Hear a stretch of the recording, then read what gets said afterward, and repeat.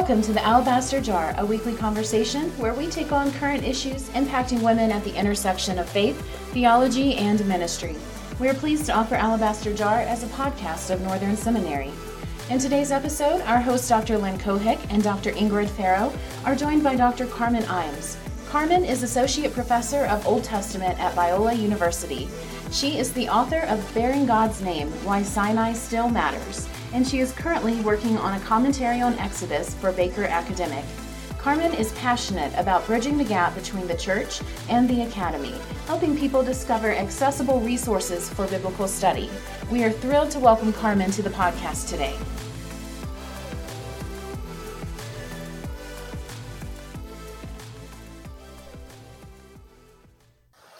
Carmen, we're so glad to have you here, and we look forward to hearing. If you could start us out, tell us a little bit about yourself, as well as what led you into the academy and into studies in Exodus and the Torah, and where you're going from there. All right. Thank you. Well, it's great to be on the podcast with you. Thanks for this invitation. I can remember as a child loving the Bible and just being really fascinated by it and wanting to read it and understand it. And I also loved to teach, although I didn't recognize that until much later. My mom saw it from a young age. She tells a story about coming to pick me up from the church nursery. And when she she rounds the corner and sees the door is closed, but there's a little window in the door. And she looks through the window and all the teachers are sitting at the back of the room with their hands folded in their laps. And she wondered, well, where are all the children? And then she looks around the corner and there I am with all the kids lined up in front of me. And I have a Bible open on my lap upside down. And because I don't know how to read yet, I'm like 3 years old, and I'm teaching them, Jesus loves you. So I think from a young age, there was a spark in me, a desire to teach. And I also remember as a young age loving to write. And I would try to write books. I could never figure out how to end them, but I had lots of beginnings and stories about princesses and mermaids and whatever else. So yeah, I think it was probably in Bible college that those desires all converged, and I realized that God had wired me to teach Bible, and that you would have to have a PhD if you were going to do that at the college level. And so that began a long sojourn of just gradually chipping away at a degree while I was raising our kids, and then finishing my PhD and starting off in teaching. I've taught at George Fox University, Multnomah University, and now at Prairie College, and I have loved this journey. One of the probably best surprises of it, I always knew I would love the classroom, but one of the biggest surprises lately has been how much I love writing and how it's just sort of broken open the world for me and given me connections with people all across the globe. Just this morning, I got a letter from an inmate in Texas who somehow got a hold of my book, Bearing God's Name, and said it was totally transformative to him. He's now shared it with all of the other residents of the prison, and they're just really appreciating it. So who knew? That's exciting. That's really exciting, Carmen. Carmen and we were together for a while at Wheaton College, where you did your PhD, and you loved the cold weather so much that you went up to Canada. Maybe that was an influence of one of your teachers at the PhD, who's Canadian himself. True. You thought, I just need to have more of the cold weather. Well, we won't dwell on that, because you know that I don't necessarily love the cold, but anyway, I would love to just hear a little bit more about your research into the Psalms, specifically looking at how those in the early church understood the Psalms. I know that you found several women's writings. You were talking about yourself loving to write. Tell us a little bit about how these early women, who they were, and what they found compelling about the Psalms that they commented on. Yeah, this project on the Psalms was completely outside my wheelhouse. It was conceived of by a colleague of mine from my student days at Wheaton College, Hank Voss, and he's spearheading this amazing project funded by the Lilly Foundation that is designed to bring early Christian classics into the hands of under-resourced pastors. And so he asked me to consider writing volume 1 for this series. It's called the Sacred Roots Spiritual Classics series. And he wanted me to find little blurbs written by ancient Christian writers or early Christian writers on each psalm. And that is not an area that I work in. I work in the Psalms and I love the Psalms, but to read what the early church had to say about the Psalms was outside of my area of expertise. So I went in as a learner, and we really wanted to include some women's voices, but that's much harder to find. So I started with this Handbook of Women Biblical Interpreters by Marian Ann Taylor to help me figure out. We looked at what the index said, any mention of the Psalms in the whole book. We tracked down, okay, who said anything about the Psalms? And then we found those resources. So a few of the interpreters we found include Gertrude the Great and Katharina Schutz-Zell from the Reformation period. We have Mary Sidney Herbert, who rendered the Psalms in beautiful English verse. It's rhyming and it's got great rhythm, and she's really a brilliant poet. I think there's another one, and her name's not coming to mind, but it was really fun to see. One of the fun parts about this project was to see the wide range of personalities. So Aquinas, for example, everything Aquinas has to say is in like outlines. It's like he thinks in outlines. Well, there are two things here to consider. And the first thing is this, and it has 3 subparts. And the second thing is this, and it has 4 subparts. And he just talks through his outline. And then you get Gertrude the Great, who's on the opposite extreme of the spectrum. And she just loves Jesus. And the Psalms have become so much a part of her prayer life that she can scarcely pray without praying the Psalms. And so her writings are like this lavish love affair that's just expressed in psalmic language. So such a wide spectrum of personality. Did you find that the women authors were primarily the way Gertrude the Great handled things, or were they Not necessarily. I would say there are times when Augustine himself is quite emotional and gushing about what he's reading. And then I would say Katharina Schutz-Zell is she paraphrases the Psalms. We have two of her Psalms. We have letters in which she paraphrased 2 different Psalms as a sort of pastoral letter to one of their parishioners. Her husband was a pastor. He died. And so she took up his ministry, and she like gives pastoral counsel to this ailing man. He's housebound. And so when she retells the Psalms, she's paraphrasing, but it's not, I wouldn't say it sounds like Gertrude. So a whole range of personalities, which was a lot of fun. Yes. And was, when you think about women and connecting with the Psalms, what were some of the themes that you found from them? I think what stood out to me as I was rereading the page proofs this past week, I read the whole thing in just a couple days. One thing I really noticed is that Augustine is calling people to make Jesus, to make God their very first love. He says, if we pray to God for anything other than God, then we're getting less than his best. What we really should want is God himself. And if we love anything, like if anything is eclipsing our love for God, then our worship is incomplete. And so I feel like that vision came through over and over again, his vision of making Christ above all things. But then Gertrude, when I read her writings, it feels like she's actually got this. She's really embraced it. She doesn't love anything more than God. She's just longing to be with him. And she talks about his mellifluous face. Wow, what a word. Yeah, what a word. She's just constantly like wanting, like, how long do I have to wait before I can be with you? And I guess she grew up in a convent. Her parents died at a young age, and so she grew up raised by nuns. And she I think it was like, I'm working from memory here, but I think when she was about 24 years old, she had a vision that Jesus asked her to marry him. And so the sort of intimate language that you find in her writings is because she sees the Lord as her spouse. anyways, it was quite different than anything I had ever read before. Well, that's exciting. That's very exciting. Yes.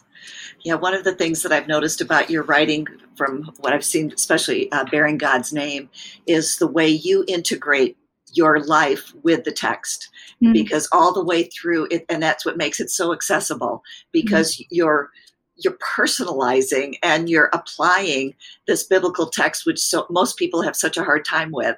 And you just integrate story and Narnia and all kinds of things, incidents from your family, and you so smoothly transfer from one to the other that it just carries it along and helps people do exactly what you do from your very introduction, bring us into the text. So is that something that you mentioned when you were young, and this has just been part of your life, and have you seen this continue to develop? And why? Yeah. And as you answer that, if you could also summarize for our listeners, Bearing God's Name, what the argument is in that. Sure. Yeah. So the book flowed out of my doctoral research at Wheaton College. I wrote my dissertation on the command not to take the Lord's name in vain. And I became convinced that the command is not telling us not to say God's name or not to swear oaths in his name, but that it's actually God is saying to the people of Israel at Sinai that they are people who belong to him. They've been drawn into covenant. He's put his name on them.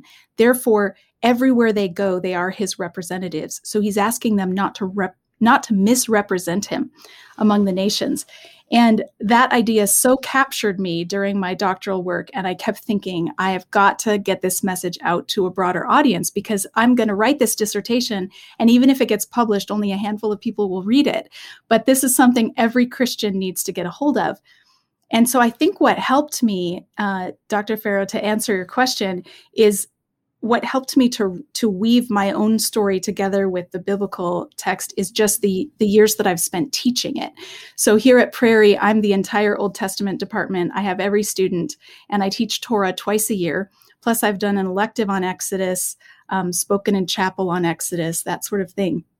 I've done a bunch of Sunday school classes on the 10 Commandments as well. So I've had opportunity to teach this reading of the 10 Commandments to a lot of different audiences. And each time I teach it, I think there comes this moment. These are not like pre-planned moments, but I'm realizing how much improvisation is an important ingredient in teaching.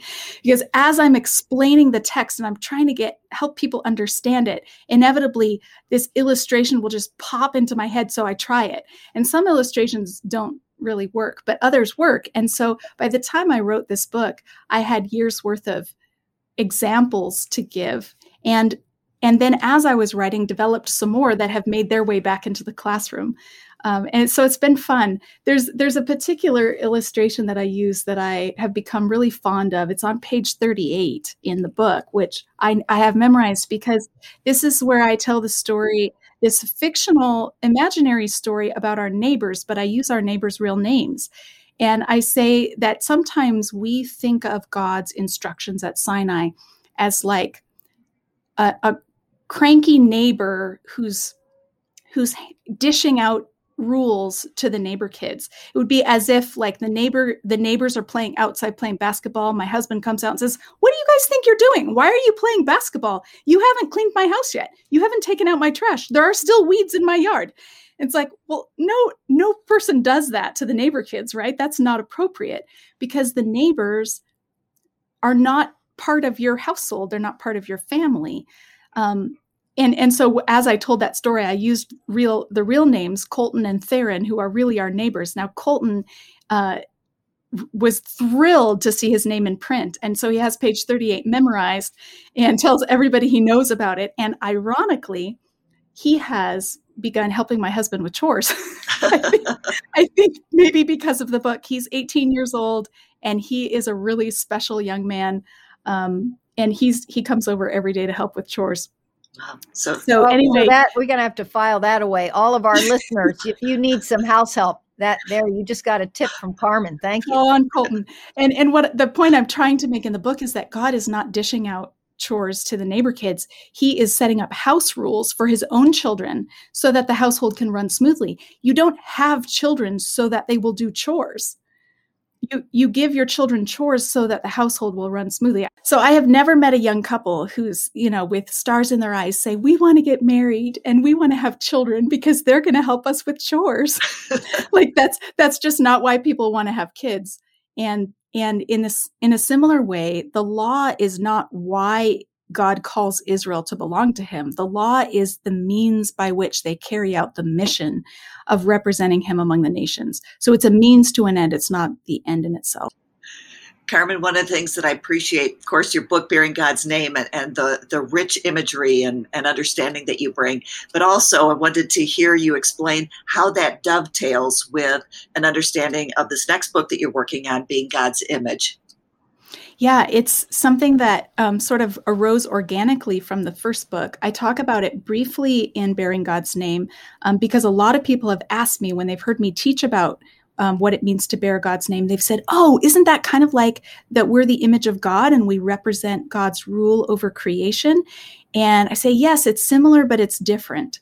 So it's similar because both are representational roles. God chooses humanity to represent his dominion, and he chooses Israel to represent him among the nations. But they're different because every human being is the image of God, and only the covenant members who enter into that agreement with God at Sinai are those who bear God's name. So I think the command not to bear God's name in vain is not a command that's it doesn't work to see that as a universal moral prohibition because only a certain segment of the population is drawn into covenant with Yahweh. Excellent. And as we think about the bearing God's image that all humanity does, what does that mean for your daily life, for my daily life? How do I live into that? There's a couple of ways that I think it should transform the way we think about ourselves and our not only our identity, but our vocation in the world. One way is that we have an intrinsic connection with creation. So the story of God making Adam from the dirt and then making Eve from Adam is a story that shows that we are essentially connected to this planet, and that from the very beginning, God is giving men and women a job to do in relation to creation. So often in evangelical circles, at least over the past few decades, there's been this thought that at the end of time, this whole world is just going to burn up in smoke. And so I don't need to care about it. And I think if we take Genesis 1 and 2 seriously, we can see that it's an essential part of our identity and vocation to care for this planet, to be stewards of God's creation. So that's part of it. The other thing that I think is just mind-blowing is to notice gender in this story, to see that in Genesis 1, God is creating male and female in his image. It's not as though, sometimes because Adam is created before Eve in chapter 2, there's this default idea that, well, Adam is truly human and Eve is like the knockoff or the tag along or the afterthought or something.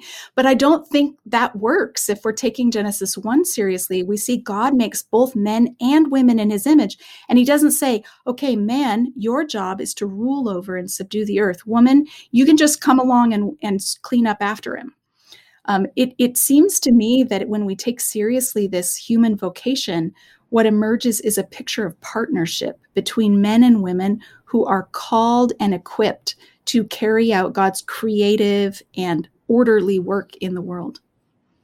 Yeah. And how does that, do you find that your students, how does that play in your teaching? Are students excited about that?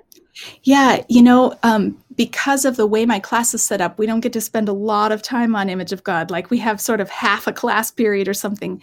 But I have seen the lights go on when we talk about this. And I've seen the women in the room sit up a little taller and realize, I'm endowed with dignity as a human being, the crown of creation. And in fact, some have even suggested that, if you look at the order of creation in Genesis 1, things get go from simple to complex, and they keep getting better and better and better with human beings as the crown of creation. So if you carry that forward into chapter 2, then you have woman made after man. So God finally got it right. Yeah.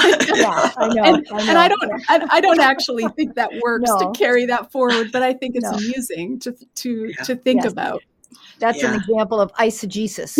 Yes. Misreading scripture, but it is also a lot of fun. And I wanted to think about just the notion of humans in relation to creation. Have there been some things that have surprised you as you've done more research on image and creation? A few things. Matthew Lynch has come out with a book recently on violence in the Hebrew Bible. And he notes that when humans rebel against God, it actually does violence to creation. And so that God can say to Cain, your brother's blood is crying out to me from the ground, that there's this ecological ramification of human rebellion. That's become more obvious to me than what I've seen in the past. I've also read Sandy Richter's book, Stewards of Eden, and as a family, we're watching her Seminary Now videos on the book, and they've just been amazing. Our 12-year-old absolutely loves them. And last night we were watching the episode on wild animals and just the habitats of animals in the Southern Levant, the ways that the laws of Deuteronomy call the Israelites to protect the species that they are coexisting with. Those are things that I haven't noticed before in the Torah. So it's been fun to see. Oh, that's great. And thank you for that little shout out of Seminary Now, which is part of Northern Seminary. Which yes, it is. This podcast. So thank you for that free advertising. We love Seminary Now at our house. This is what we do for family devotions. We've been through David Fitch's series on faithful presence. We've watched John Walton's Lost World of Genesis 1. Now we're on to Sandy Richter. We haven't done my series yet as a family. I think we're all tired of hearing me talk. Well, I was going to say, Mom is, tends to be on the bottom of the list typically. Yeah. Oh well. Yeah. So, but you've stayed a lot in Deuteronomy, but you're moving into Exodus now. Right? Actually, Deuteronomy has not been my area of research. It's been Exodus. So Exodus and Psalms have been kind of the two places where I've done the most work. And then Deuteronomy sort of tags along because it's also, in the Torah. There you go. It can't be avoided, right? Got to look at it. So as you're going through this commentary in Exodus, and I should just say, here I am with you and Ingrid, Old Testament people who I really admire as being way more courageous than a New Testament person, because I only had to learn the pretty easy language of Greek, and it's so much shorter, the New Testament, than the Old. So right away, let me just say, I'm junior varsity, you guys are varsity. So as you think about Exodus and you're going through Exodus, what are some things that especially women today might want to know about this great book of Exodus? Oh, I'm so glad you asked that question. But before I answer it, I have to ask, how many pages were you allowed to write on Ephesians in your recent commentary? Oh, that's a secret. They don't allow me to reveal that. Because this is where it's totally unfair, right? You've got 6 chapters to cover in your volume, and I've got 40 chapters to cover in mine. Well, and that's why I haven't even written on a gospel, because they're so much longer. They are. And I did Philippians, 4 chapters. I thought, okay, let's try Ephesians. Maybe I could do 6. Yeah, basically lazy when it comes, down to it. Anyway, enough about my slacker writing. I have just been blown away by how fun it is to write a commentary. And some days I wish I could just do this all day, every day. But so far, I'm only up through the first 3 chapters of Exodus. So I've been hanging out in the story of Moses' childhood and growing up. And one thing that's really interesting about these chapters is that if you're reading them in Hebrew, you suddenly come across this really heavy concentration of third-person feminine plural verbs, which if you're taking a Hebrew class, most of the default example words that you practice with are masculine singular or masculine plural, but you have all these feminine plurals in the early chapters of Exodus because there's women doing the action. So it's really kind of jarring. Here's what has hit me upside the head, which I just think is so amazing. In the early chapters, especially the first 2 chapters of Exodus, you have a succession of women who are leaning in to what they know is the right thing to do at great risk to themselves. And you have a Pharaoh who's really worried about the proliferation of men, male Israelites, because they're going to join potentially the enemies of Egypt and fight against the nation. And so he's trying to have all the boys killed, but really he should be worried about the women, because it's women who undermine him at every turn. And what I found especially striking about this is that, so you have the midwives, you have the mother of Moses, his sister, you have the servant of Pharaoh's daughter, and then you have Pharaoh's daughter, all who are participating in this conspiracy to resist Pharaoh's policies, which are anti-life policies. But the verbs that are used to describe what they do are the same verbs that are used to describe what God does in Act 2 of the story. So Exodus is there's this wonderful symmetry between Moses and how God delivers him from Pharaoh, sets him free, brings him through the water, across the wilderness to Mount Sinai, reveals himself to Moses and commissions him. And then you have the story of Israel, who God rescues from Pharaoh, who's trying to kill them, brings them through the water and across the wilderness and to Sinai, and commissions them to bear his name among the nations. So you have this beautiful symmetry between the life of Moses and the life of the nation. But what I had never noticed before is that the same verbs are used of what God does in part 2 and what the women do in part 1. God is silent in part 1. It's the women who are doing all the saving.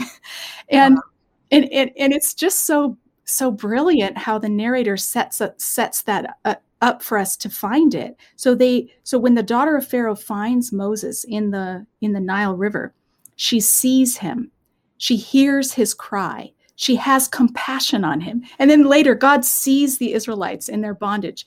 He hears their cries and he has compassion on them. It's just beautiful. Oh, that is so powerful. And that is, and we don't see it. You're right. We don't see it in the English translation, and we don't actually hear it. Mm-hmm. And at least in my growing up years, it was all about Moses being stuck in a basket until he was rescued. You didn't know the other characters. Yeah. That's our history, though, isn't it? It is. And it's striking, too, that Pharaoh is never named. We don't find out in the book of Exodus which Pharaoh this is, but we have the names of the midwives, Shiphrah and Puah. They're named and they're memorialized for all time. And we don't have the name at first of Moses or of his sister or of his mother. They're each anonymous in chapter 2 until the daughter of Pharaoh names him. And what I think might be going on there is that the narrator is like, okay, this is dangerous business here. Let's not give away the secret of who's defying Pharaoh. Let's let them sort of fly under the radar by being nameless. And then the name that we get is when Moses is weaned and he's brought back to the daughter of Pharaoh, she decides to call him Moses, which means drawn out, or one who draws out, which is what Moses is eventually going to do with the nation. He draws them out of Egypt. And by naming him Moses, she is memorializing her audacity. Like she's not in her mind, his life starts the moment she finds him in the river. And so for all time, every time people say his name, they're remembering that she took a risk, that she put her own life and her own status in the royal family on the line by contradicting her father's policy and saying, I'm saving this one. I'm supposed to throw him in the river, but I'm not going to. I'm going to raise him as my own. It's just amazing. I think, the takeaway for me is that God is calling men and women to lean into whatever we can do to facilitate and foster life in our communities, to resist injustice and to do it at cost to ourselves. Absolutely. It's so beautiful and so powerful. Carmen, I so love your attention to those details. And I know when I'm teaching Torah also, just to, as you say, to talk about the women who saved Moses so that he could become the savior of Israel. Yes. But he would never become that if these women hadn't saved him. It's so powerful. I'm titling that section of the commentary, Delivering the Deliverer. Beautiful. I love it so much. It's really powerful. Well, and I have so appreciated us chatting. Our time is coming to an end, and